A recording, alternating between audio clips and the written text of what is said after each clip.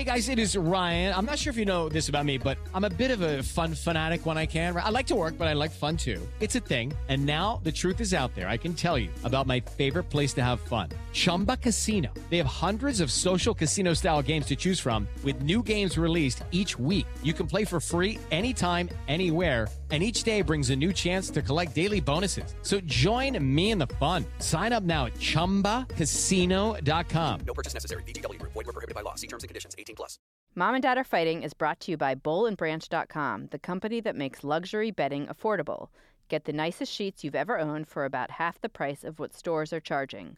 Order right now and they'll give you 20% off your order, plus free shipping.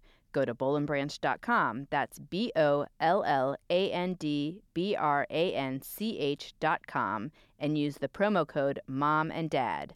And by Club W, leading the grape to glass wine revolution.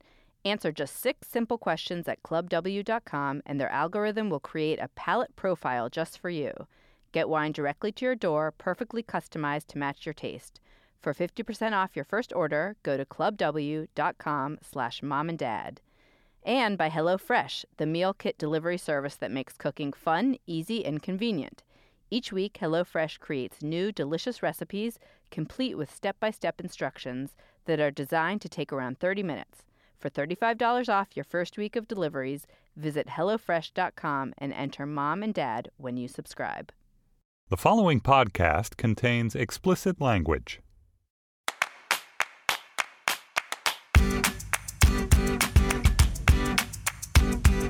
Hello and welcome to Mom and Dad Are Fighting, Slate's parenting podcast for Thursday, January 21st, the worst time for your milk to come in edition. I'm Allison Benedict, an editor at Slate and the mom of Harry, 7, Sam, happy birthday, Sam, 5, and Wally, 2. Happy birthday, Sam. Woo! I am Dan Coyce. I'm also an editor at Slate. I'm the dad of Lyra, who is 10, and Harper, who's 8. On today's show, we'll talk to a former elementary school teacher about iPads and other technology in the classroom. Then, 2 new moms with 2 newborn babies will join us, only there's a twist. The new moms are a married couple, each got pregnant at the same time, and they delivered within a few days of each other. It's crazy and awesome, and we can't wait to talk to them. Also, parenting triumphs and fails, a listener call about kid birthday parties, and for our Slate Plus segment, Slate's brand new president, who is also a brand new parent, will join us with a special presidential triumph or fail. But before we get to all that, Dan, please announce things. Yes, Humans of New York. Come to Brooklyn next week for our first ever New York City live show. Our list of celebrity guests at this show is insane. We have the First Lady of the City of New York and General Badass Chirlane McRae. We have a roundtable about creating art for kids with 3, count them 3, big stars. Musician Laurie Berkner, Oliver Jeffers, the author of The Day the Crayons Quit, and Rebecca Stead, the Newbery-winning author of When You Reach Me, which I should just add is Lyra's all-time favorite book. Plus, we have Allison's husband, John, who will join us for audience questions and probably say something reprehensible. Plus, we have games, jokes, triumphs, fails, general tomfoolery. It'll be great. It's Tuesday, January 26th, 7 p.m. at the Bell House in Brooklyn. Go to slate.com/live to get tickets. And please join us for the cocktail hour beforehand so you can understand why I seem so drunk later on stage. Also, please like our Facebook page, facebook.com/momanddadarefighting. Listen, we're on to you. We get stats on our show every so often, and it is a fact that we have many more listeners than we do Facebook likes. What is up with that? I know. We will not rest until they're the exact same number. Unless you hate listening to us, please like our Facebook page. Or even if you hate listening to us, like our Facebook page. It helps us get the word out about the show, which in turn helps Dan sell more weird card games, which is what this is all about anyway. That's right. Ace of Hates at aceofhates.com. Okay, on to triumphs and fails. Dan, I want you to go first. But before you go, I meant to ask you this last episode. I wanted to follow up on a triumph you claimed late last year before you had even executed it. That whole one gift rule for Christmas. Oh, yeah. How did that go?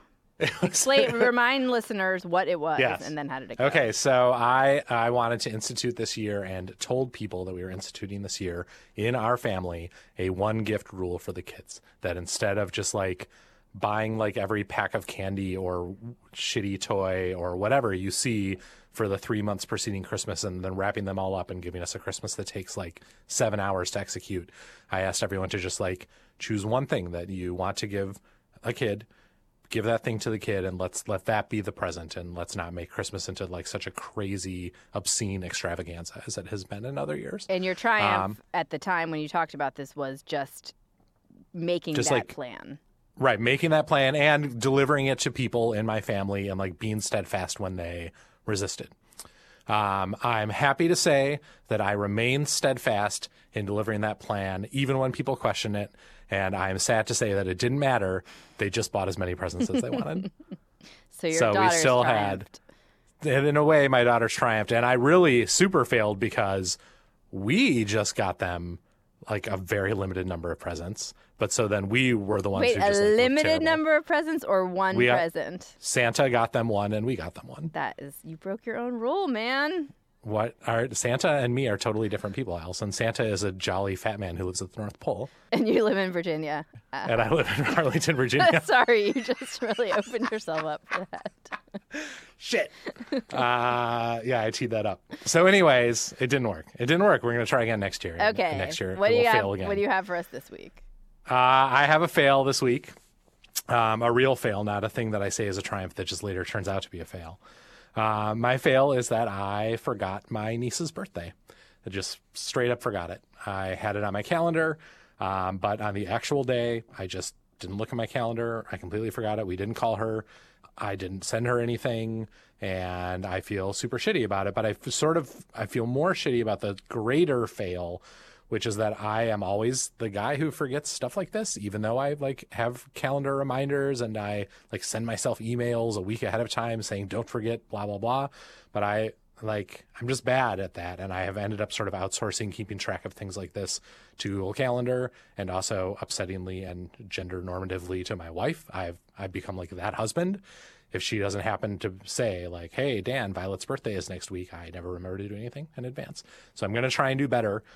Anyone with tips for how not to be that husband, please post them to our Facebook page. I'm actually terrible at this too. Do you guys divide up? Do you say like if it's on your side of the family, you're in charge, and if it's on her side of the family, she's in charge? Theoretically, yes, though practically it ends up with her being like, Dan, did you get something for Violet's birthday? Yeah. Yeah. We called her the day after her birthday and we all sang to her. And then I gave Harper the phone to talk to her. And Harper seems like she's going to end up exactly like me, because I was listening to the phone conversation and I heard Harper say, Violet, how old are you now? And then there was this pause and then she goes, that's how old I am. I have to assume that my brother and his wife were unimpressed by the whole thing. How about you? Okay, I have a triumph that many of you might consider a fail, but it's not. It is a caving into the whims of my children triumph. It is a not sticking to my guns and instead spoiling my kids' triumph. Several weeks ago, I asked Sam what he wanted to do for his 5th birthday party. Have it at a party place, at our house, have a theme, what? And he knew the answer. He said he wanted to have everyone from his class at our house for a treasure hunt party. And I said, great. I don't know exactly what that means, but fine, great. That is the theme. I sent out invitations saying, come to Sam's birthday party. We're going to have a treasure hunt. As the day of the party got closer, I ordered a bunch of treasure hunt crap from Amazon for the gift bags, and I figured out what the treasure/scavenger hunt would look like. And then like a week before the party, Sam declared that he wanted to have a Star Wars party. And he actually didn't declare that he wanted to have a Star Wars party. He just started telling people that he was having a Star Wars party when he was like Skyping with my parents. And they're like, what are you doing for your birthday? And he just said, I'm having a Star Wars party. And I was like, what? No, you're not. Very clever, Sam. Yes. I told him we had already sent out the invite, and he has no respect for paperless post, apparently. And I kept sort of reminding him that, no, Sam, we're not having a Star Wars party. You wanted a treasure hunt party, and that's what we're having. But he was just, like, insistent.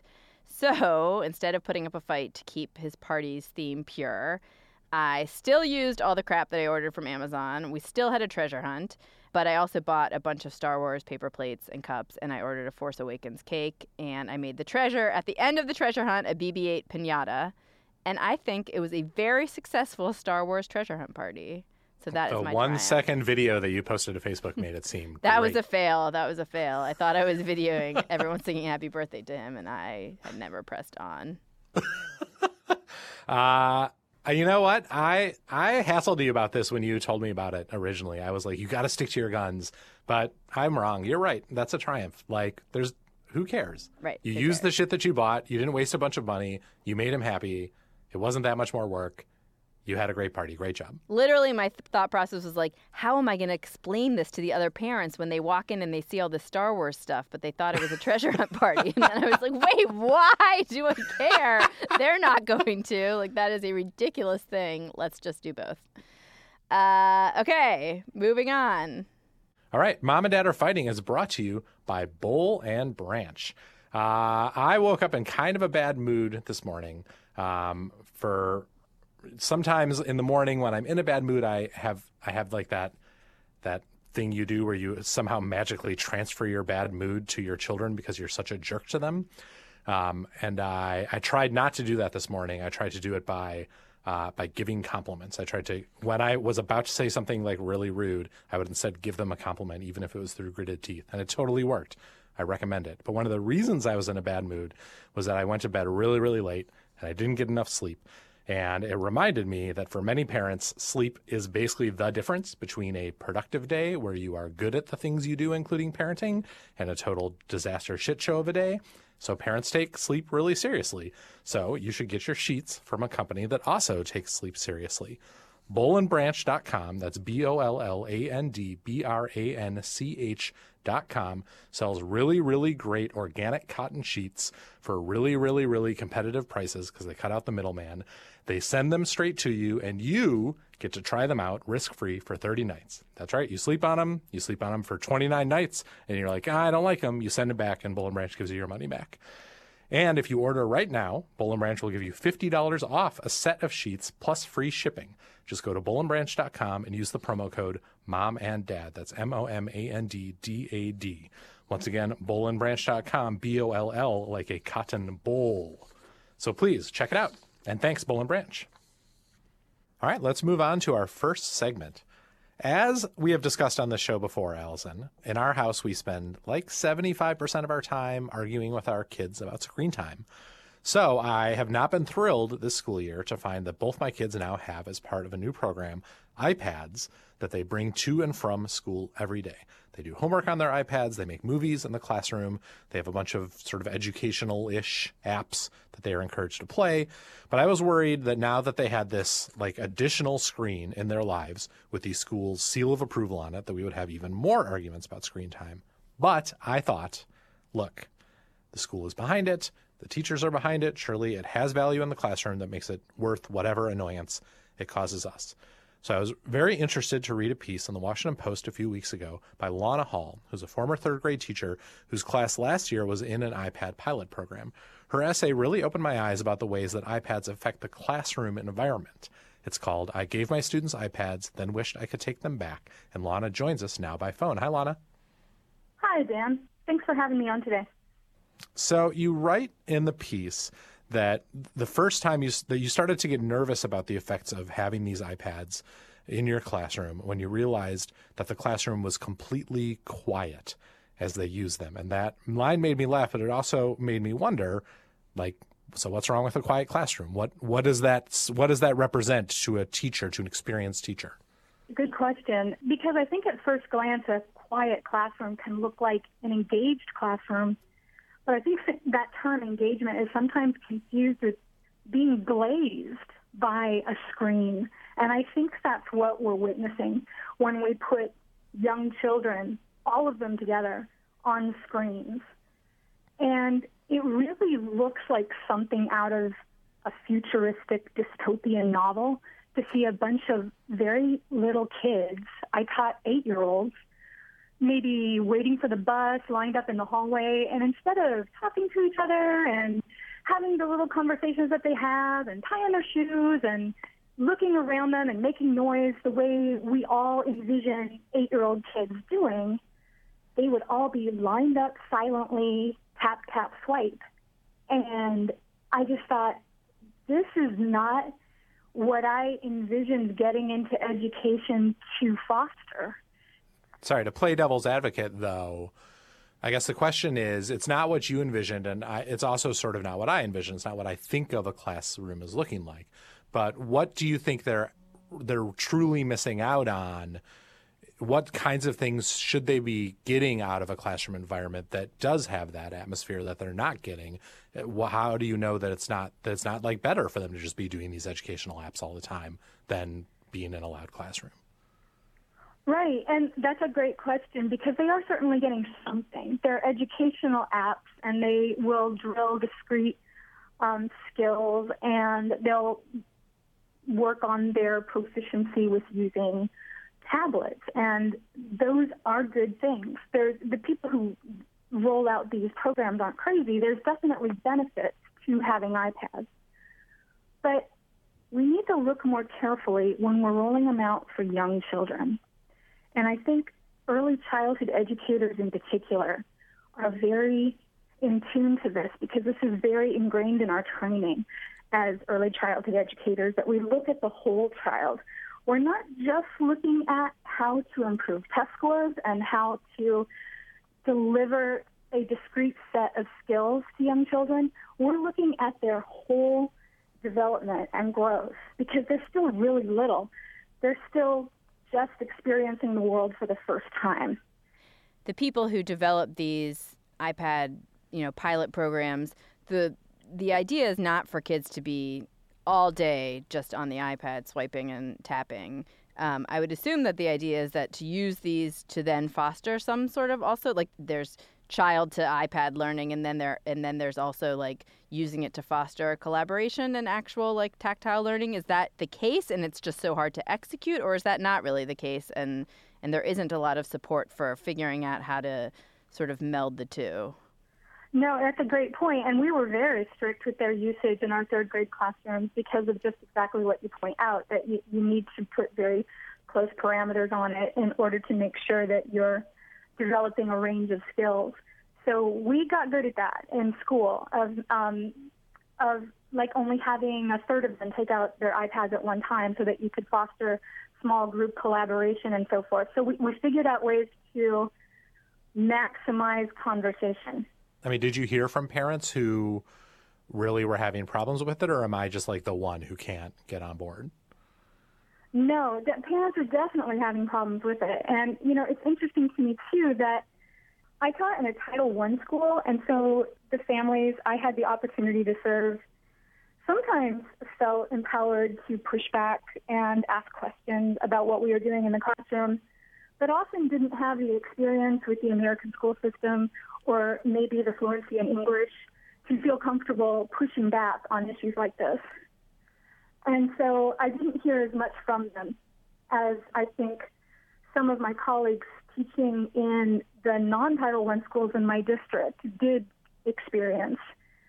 And I've actually heard from a friend of mine whose school did a one-to-one in my same district, but it wasn't a Title I school, that they actually pushed back to the point where the school keeps the iPads at school. They don't send them home anymore. That makes sense to me. It makes sense to me not to send them home, and also it makes sense to me not to let the kids have them in the hallway when they're like, standing in line or waiting for the bus. I'm curious, when is the age that you think iPads or other devices should be introduced? Is there a sweet spot for this? Is there a place when you think the kids are socialized enough or are sort of have had enough hands-on experience that then or do you actually feel like this stuff never belongs in the classroom? That's a great question. I think really cool things can happen with iPads, which I saw myself and wrote about in the article. We did some cool projects. There's some things that are worthwhile with them. It's their omnipresence that I want to push back against. And it's pushing them down to primary grades. And in some school districts, they're rolling them out as little as kindergarten and first grade. In my school district, currently it goes down to second grade. So I think for sure we need to reconsider pushing them down to primary grade because this is where kids are experiencing the world for the first time. Yeah, and it feels to me, the impression I have gotten in reading about this is that in high school, for example, there are huge benefits to having technology available to students and having a lot of that schoolwork revolve in some way around technology. And a lot of it has to do with the notion that, okay, high school is when you're really starting to teach them the tools that they're going to be using in future jobs, whatever those jobs may be. But by then, hopefully, presumably, they've sort of built that larger suite of skills and knowledge that you build in elementary and middle school by doing things and working with things with your hands and in social situations, and learning not only how to do the work, but how to be a person in that environment, which seems to be the kinds of stuff that gets lost with tablets in the classroom. All right. Thank you very much, Lana. We really appreciate you coming in. The article is in the Washington Post. It's called "I Gave My Students iPads and Wished I Could Take Them Back." We'll have a link to it on our Facebook page and on our show page. Thank you so much, Lana, for coming in.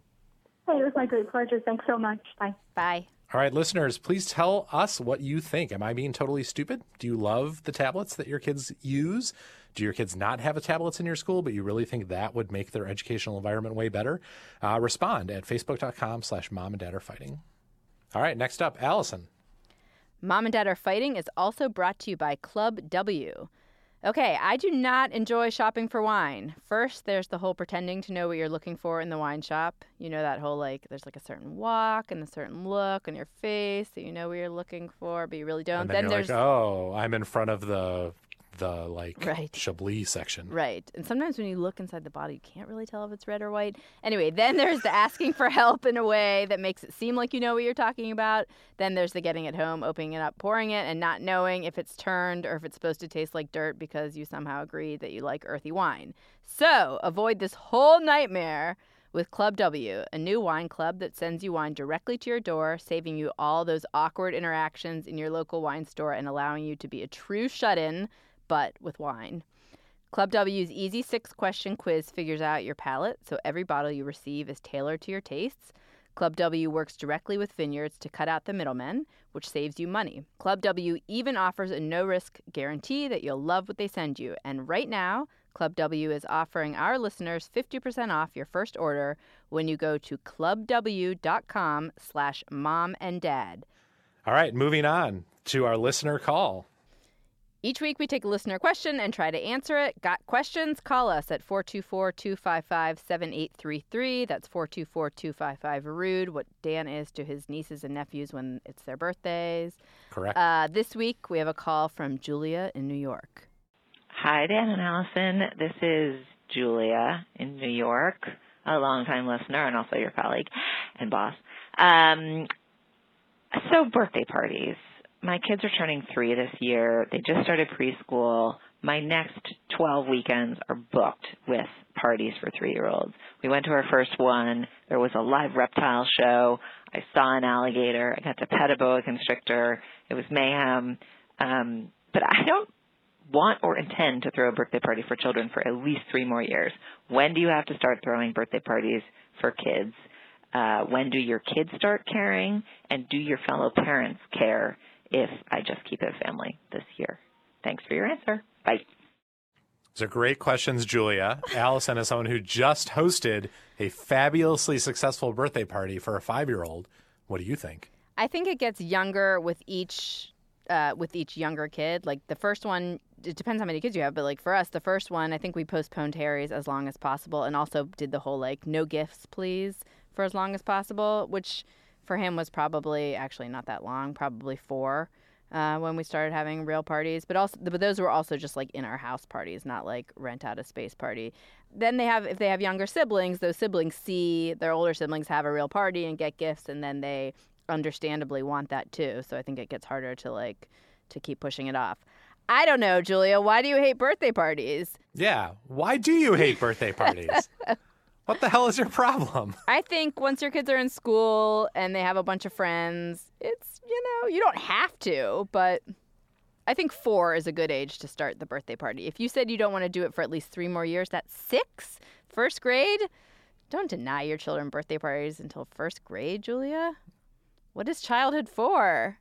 Kids really, really, really like birthday parties. They really like birthdays. Birthdays are unbelievably important to kids, way more than they ever mean to any adult. They look forward to them for months. They want to talk about them all the time. They care when your birthday is. No, I don't even care when my own birthday is. but like it really matters to them. And I guess to answer one of your questions, Julia, how do I know when my kids really care about it? Your kids will definitely tell you that they really care about it. Like that won't be a secret, I don't think. I do think that at the age of 3, you don't have to give over every weekend to other kids' birthday parties. That's the age when you have to come along. You can't just drop them off, and that can be a hassle. So the other parents are not going to be upset if you RSVP no to some of their birthday parties. They will be secretly relieved because they will save money. So go ahead and do that. Go to 3 of the 12 if that's what you want to do. But if your kid wants a birthday party, throw your kid a birthday party and enjoy how happy it makes them, even though it is a pain in your ass. Also, there are certain things you can do. Like, I mean, schools have different rules. So some schools say you have to invite the whole class, and that can make it, bigger and more complicated and more expensive and more difficult. But you can do, if your school doesn't have that rule, you can invite 4 kids to watch a movie and have cake, and that's not a big deal. You can also try to be the trailblazer. I like to be this person. Be the trailblazer in your class, to be the first one to say drop off. It's okay to drop your kids off. That makes things a little harder for you to have to deal with all those kids on your own, but hopefully that gets the ball rolling, because really kids can get, be dropped off at these parties around 4, I think. So yes, I agree. That's awesome. Yes, you have to take it. You take one for the team, but then you have all these weekends, especially you with twins, same age, same parties probably. They're going to, both, no one's going to split them up. Everyone's going to invite both of them, even if they really only want one. We all know which one it's going to be, too. That one, right. Yeah. Then you get to have a 2-hour span to yourself on the weekends. Yeah, you got to embrace the things that birthday parties deliver you instead of complaining about how you got to go to a 3-year-old's birthday party. Please stop complaining, Julia. You got to suck it up. All right, now that we have both ensured our future firedness, good job, Allison. If you have a question for us, give us a call, 424-255-7833. Dan, did I read that script that you wrote for me okay? Yes, good job. You just wanted to be so nice to her, but I was like, we can't show favoritism to our boss. We have to tell her she's being the worst. All right, let's move on. Mom and Dad Are Fighting is also brought to you by HelloFresh. HelloFresh is the meal kit delivery service that makes cooking fun, easy, and convenient. Every week, HelloFresh creates new delicious recipes with step-by-step instructions designed to take about 30 minutes to cook. They source the fresh ingredients from farms nationwide and tell you where they're getting their ingredients from, and they deliver them to you measured to the exact quantities you need, so there's no food waste. And you get to go to their website and choose from extremely delicious looking recipes. Like, for example, if you signed up right now, you could choose from oven roasted chicken with winter vegetables and lemon thyme sauce, Swiss chard and wild mushroom penne with chili and parmesan, and a really, really sweet looking pork and apple burger with rosemary potatoes. Anyways, they have all this food on the website. You pick the ones you want. They have vegetarian options. They have family options. They send them to you ready to cook. You cook them and you have a meal for that evening in 30 minutes or less. It's called HelloFresh, and you can get $35 off your first week of deliveries by visiting HelloFresh.com and entering the promo code MOMANDDAD when you subscribe. That's $35 off the first week. HelloFresh.com, promo code MOMANDDAD. All right, let's move on to segment 2. Since starting the show, Dan and I have talked to several new parents. We've talked to a new single mom with her newborn baby squawking in the background. We've talked to several new dads about their early triumphs and fails. We've talked to a new mom just back from maternity leave. But we've never talked to 2 women who both delivered babies within a few days of each other and are also a married couple. And that ends today. New mom Kate Elasgy and her wife Emily Kay recently spoke with New York Magazine about their experience of both being pregnant at the same time. And you guys should definitely go read the resulting piece. My wife and I are both pregnant. They are joining us on the phone from New Jersey today. Hey, guys. Hi. So, describe for us the scene at your house right now.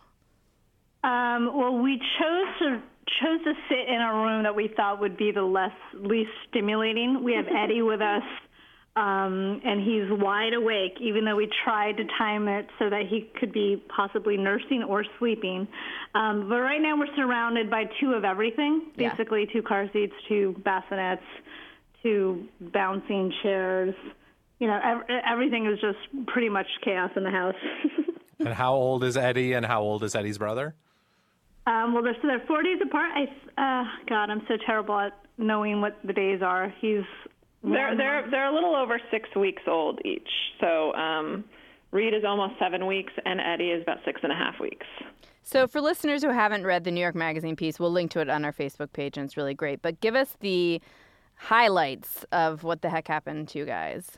So, okay, in a nutshell, Emily and I got married a couple years ago, and we knew that we wanted to have children. And we went to Cornell to fertility, to see a fertility doctor. And, basically I thought, oh, this is great. We have two of everything. We have two women here trying to get pregnant. And the doctor was like, oh, we generally, she didn't actually say this, but she certainly looked at Emily being the youngest and said, I think we should start with Emily. And then I sort of felt very competitive at that moment and felt like, well, I think I could start trying as well.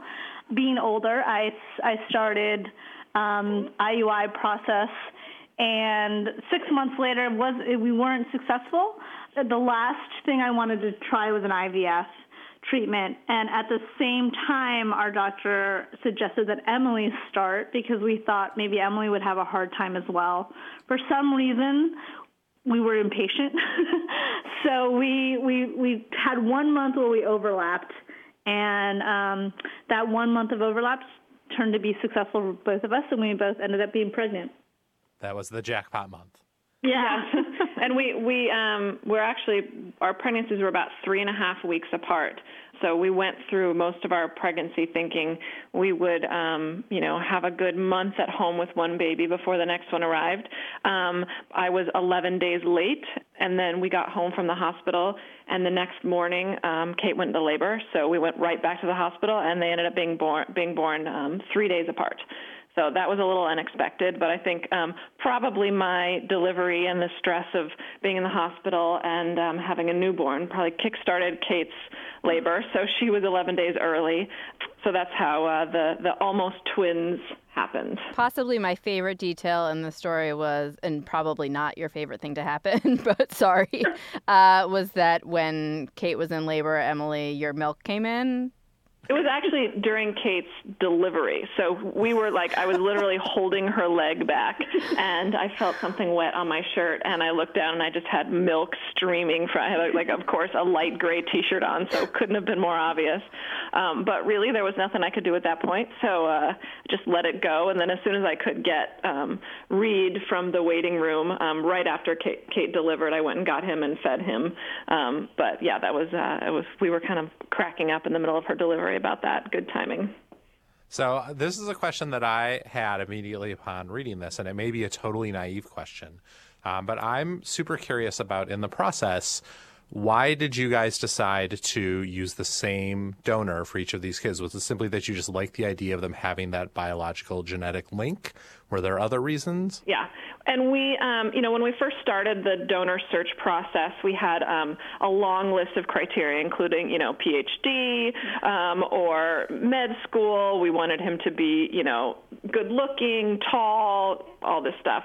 And then we ended up feeling like it was more important for them to be related, because we both, at some point wanted to try to have a baby, and we wanted them to be related. So then the search was narrowed to someone who was part Asian and part white, so that we both could use them, and they'd be mixed, and then they'd be, half brothers. So we found, there were maybe 3 donors that matched that criteria, and we picked one of them. So that's how we ended up with the guy that we lovingly refer to as Keanu. You guys described the feeling, and I don't know if this feeling persists, that feeling like the baby that you carried is your baby. So if one baby's crying and it's the baby that you had carried, that's like your job to go figure out what's wrong with that baby. And also just feeling maybe more of a sort of natural bond with that child. I'm curious how you have or haven't dealt with those feelings, if they've dissipated in the time since the piece came out, or if that still persists, which seems really natural to me and understandable. Right. I mean, I think, to be honest, it still persists. And I think intellectually we have to that's the biggest challenge that we weren't completely prepared for. Obviously when you carry a child for 9 months and you deliver, you have this maternal instinct that kicks in, and you feel like, I need to take care of this child, before I take care of myself. which also includes before I take care of another baby. And, you know, there are certainly moments of the beginning days where you're just sort of in this darkness of trying to stop the baby that you've carried from crying and feeding him. And then for me personally, it's been harder because I'm having a hard time breastfeeding. So I end up being in this sort of darkness of just trying to get enough milk for one baby, let alone trying to think, how do I bond with the other baby? And that's been a harder thing for me, I think. Emily has been blessed with a huge supply of milk, so she's definitely feeding both babies when they need to. And I think, you know, she can speak to this. She bonds with them in that way because, you know, they're very happy to be each on her boob. Right. That's something that comes up in the article a couple of times. I mean, there's this sort of grim comedy as we go through the story. You keep hearing, you know, everything that came easily to Emily came much more difficultly to Kate, from pregnancy to delivery to breastfeeding. And it struck both of us, I think, that it's unique in many ways to you guys, but it's a familiar feeling to many parents, this sense that it's easier for other people and you try and restrain your resentment about that. And for parents to whom things do come a little bit easier, you try and not feel guilty about that. Can you talk, both of you, a little bit about how that's manifested in the weeks since the babies have been born? I mean, I think, you know, you hit it right on there. It's been really hard for me in that, you know, the comparison game that I think mothers start to play, or parents start to play, is exacerbated in our household, because I can't just be like, oh, I have a low, you know, milk supply. It's like, oh, I have it, and then I look over and here's my wife just pouring milk out of herself. And I really? No, it's true. And that helps, you know, that certainly plays to my own feeling of like a little bit inadequacy, a little bit more of like, why can't I do that? And, you know, all I have to say is like, you know, it's a good thing that we love each other so much, and we're so used to this teamwork that I'm sort of slowly coming out of being like, okay, if I can't do this for them, I should feel lucky that my wife can, and that's a bonus for me instead of just feeling really sad about it. But you know, no doubt in the pregnancy there were moments where I was like, why do I have to exercise and Emily doesn't? Why can't I eat ice cream and Emily can? And now it just becomes more of a like, okay, what is best for these guys? And trying to put my ego aside has been the hardest part of this. Yeah. What about for you, Emily? Yeah, I mean, I think what we're trying to concentrate on now is being thankful that I do have a good milk supply, and I can, you know, so we can have 2 breastfed babies. You know, if it was just Kate and she couldn't, then it would, and not that there's anything wrong with formula, but we did really want to breastfeed both of the babies. So we can do that, so we're very grateful for that. And, you know, through our pregnancies, too, if we both were having really difficult pregnancies, it would have been doubly as hard for us. So it was good that, you know, in some ways, when Kate was having a harder time, that I could sort of step in and help her a little bit more, and that I wasn't having a hard time. So, you know, I mean, it is hard. I am sad for her. You know, I do know that she wishes she could breastfeed, and it's hard for me to see her hurting because of it. But we're just trying to be thankful that we have a good solution here, and we'll figure it out going forward. Something that Kate said really struck me just now, just that it's a good thing you love each other, which I think is something that every new parent has felt that at some point, no matter what kind of relationship you're in. It's true. It's what's kept us going this far. 6 weeks into it. Yeah. If you're lucky enough to have a partner going through this, you often find yourselves telling each other, oh, right, we love each other. And and there's this moment in the piece where you talk about how the one rule that you've made is that you're not allowed to both freak out at the same time. That's a rule you've set. And that struck me as like such a great idea for couples of all stripes. How do you stick to that? Well, you know, I mean, it's so funny. We never verbally said that to each other, but it was like an understood thing. Like, you know, when we both became pregnant, in the beginning it was very easy, but like towards like 6th, 7th, 8th, 9th month, you sort of be like, I can't possibly get upset with you because of what I'm going through, because it'll affect you, and it should only affect one of us. So I think the way we handle that is that I would certainly go and call my sister if I was really upset or talk to someone else because I couldn't really talk to Emily about things that I thought were going to stress her out. And I think she was doing the same thing. And we just sort of had that respect for each other that we didn't want to make the other person's pregnancy harder because our pregnancy was, demanding something of us. We also had a lot of moments where, it was like, okay, you go pick this up. And she'd say, no, I'm pregnant. I'd say, well, I'm more pregnant. And she'd say, I'm higher risk. So, we had all these little competitions to see who had to do stuff. And Kate usually won. Now that the babies are here, or I guess during your pregnancy too, but I'm most curious about now, are there spousal things that you wish you could get from your spouse that you guys just can't get from each other? And then also there must be things that you get from each other that, I never could from my husband. I mean, well, and this is a very cliche thing. Like, we obviously only, know this through sitcoms or from friends where, like, I was really mean to my husband and I told him to go, run to the store and get me this, or, he had to do these errands. Like, we obviously don't do that to each other. Like, there are moments where I'll be like, we have to do laundry, and we just sort of look at each other, and it's like whoever doesn't need a nap is the person that goes to do the laundry. It's not like something that we can really expect from the other. So I think those are the kind of things that I think we know if we had a husband who wasn't carrying or a non-pregnant, we would make a lot more demands. So unfortunately, the way that plays out is like when we have siblings come to visit us, we have a lot of requests of our siblings. Your siblings should be doing that no matter what. Like that. That's standard operating procedure. Sure they know that. Have you guys come up with a good shorthand way to? I was thinking, there are all these. There's a Facebook group for twins, and there are ways that families label each other. And how do you my description of your situation was 3 sentences. Do you have a good one line? Yeah, I mean, we've been out in public very few times, and people have asked us if they're twins, and we've said yes. And they look very different, so we've gotten, really? They're fraternal, right? You just sort of brush it off and say, yeah, we're going to have to come up with exactly what we're going to say to people and what, when the boys are older, what they're going to tell people. I would really like you to tell people that they are twins who were born 4 days apart.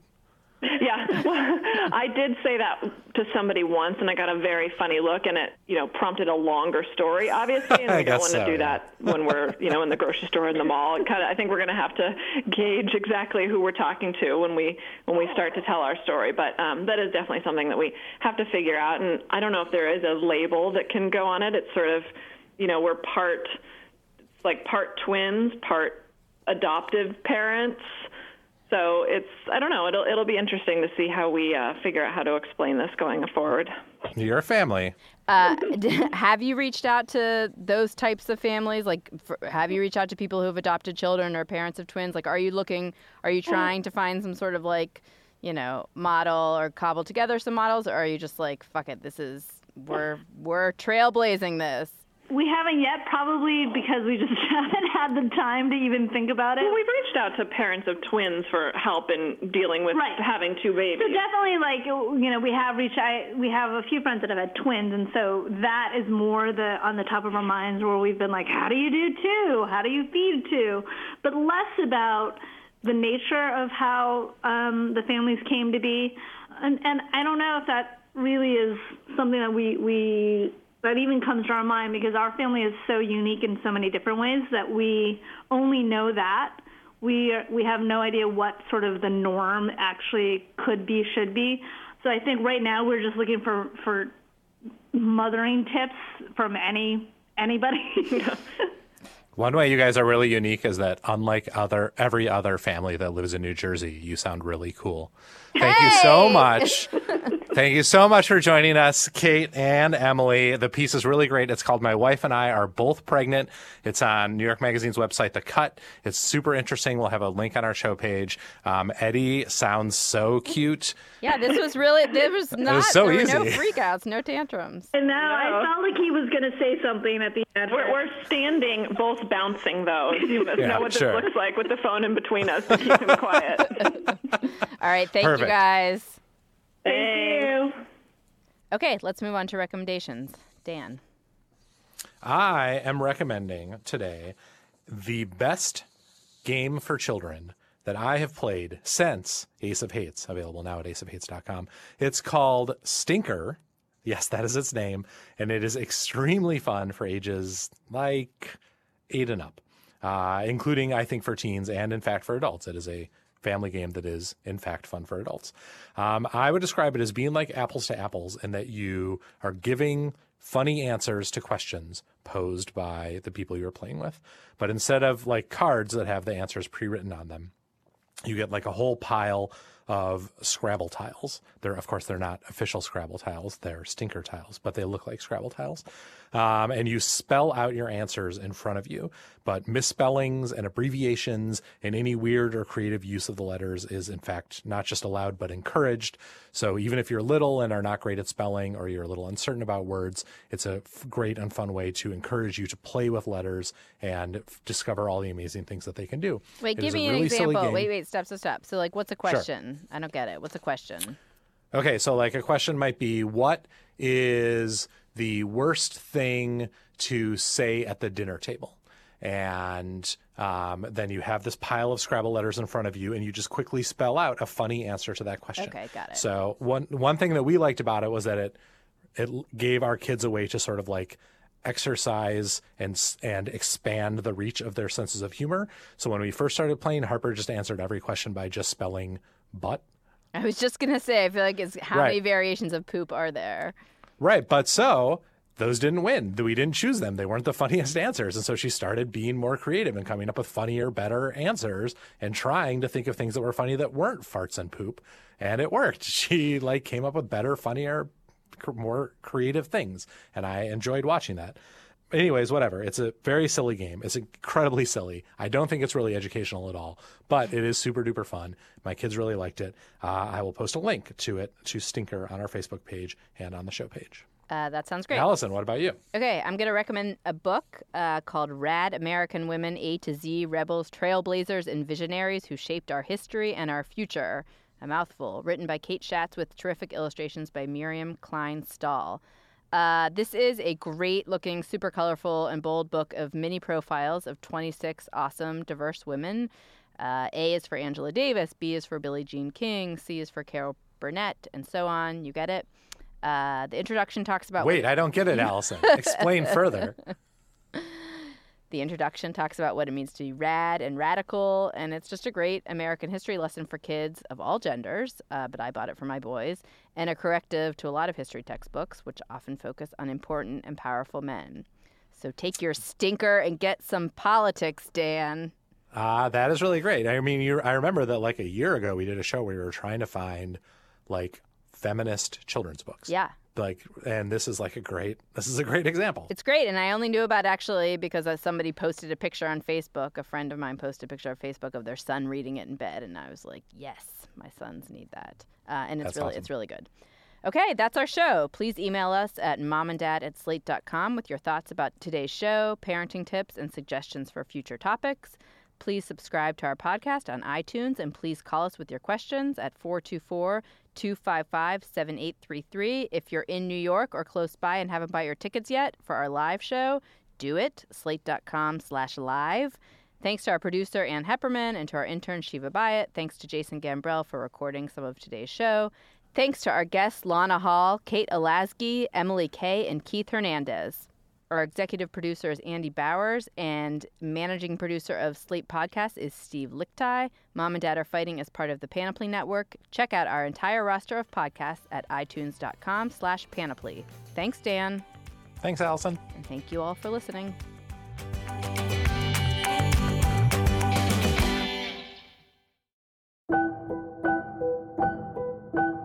Hey, this is Gabriel Roth, and I'm the host of the Slate Serial Spoiler Special. Every week, Slate writer Katie Waldman and I will dig into the latest episode, parsing the latest developments, clues, hints, and ideas, hopefully getting us a little closer to the truth behind the case of Bo Bergdahl. So join us every week after Serial. Judy was boring. Hello. Then Judy discovered ChumbaCasino.com. It's my little escape. Now Judy's the life of the party. Oh, baby, mama's bringing home the bacon. Whoa, take it easy, Judy.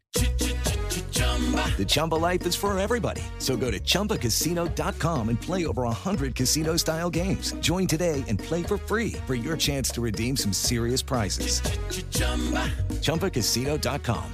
No purchase necessary. Void where prohibited by law. 18 plus terms and conditions apply. See website for details.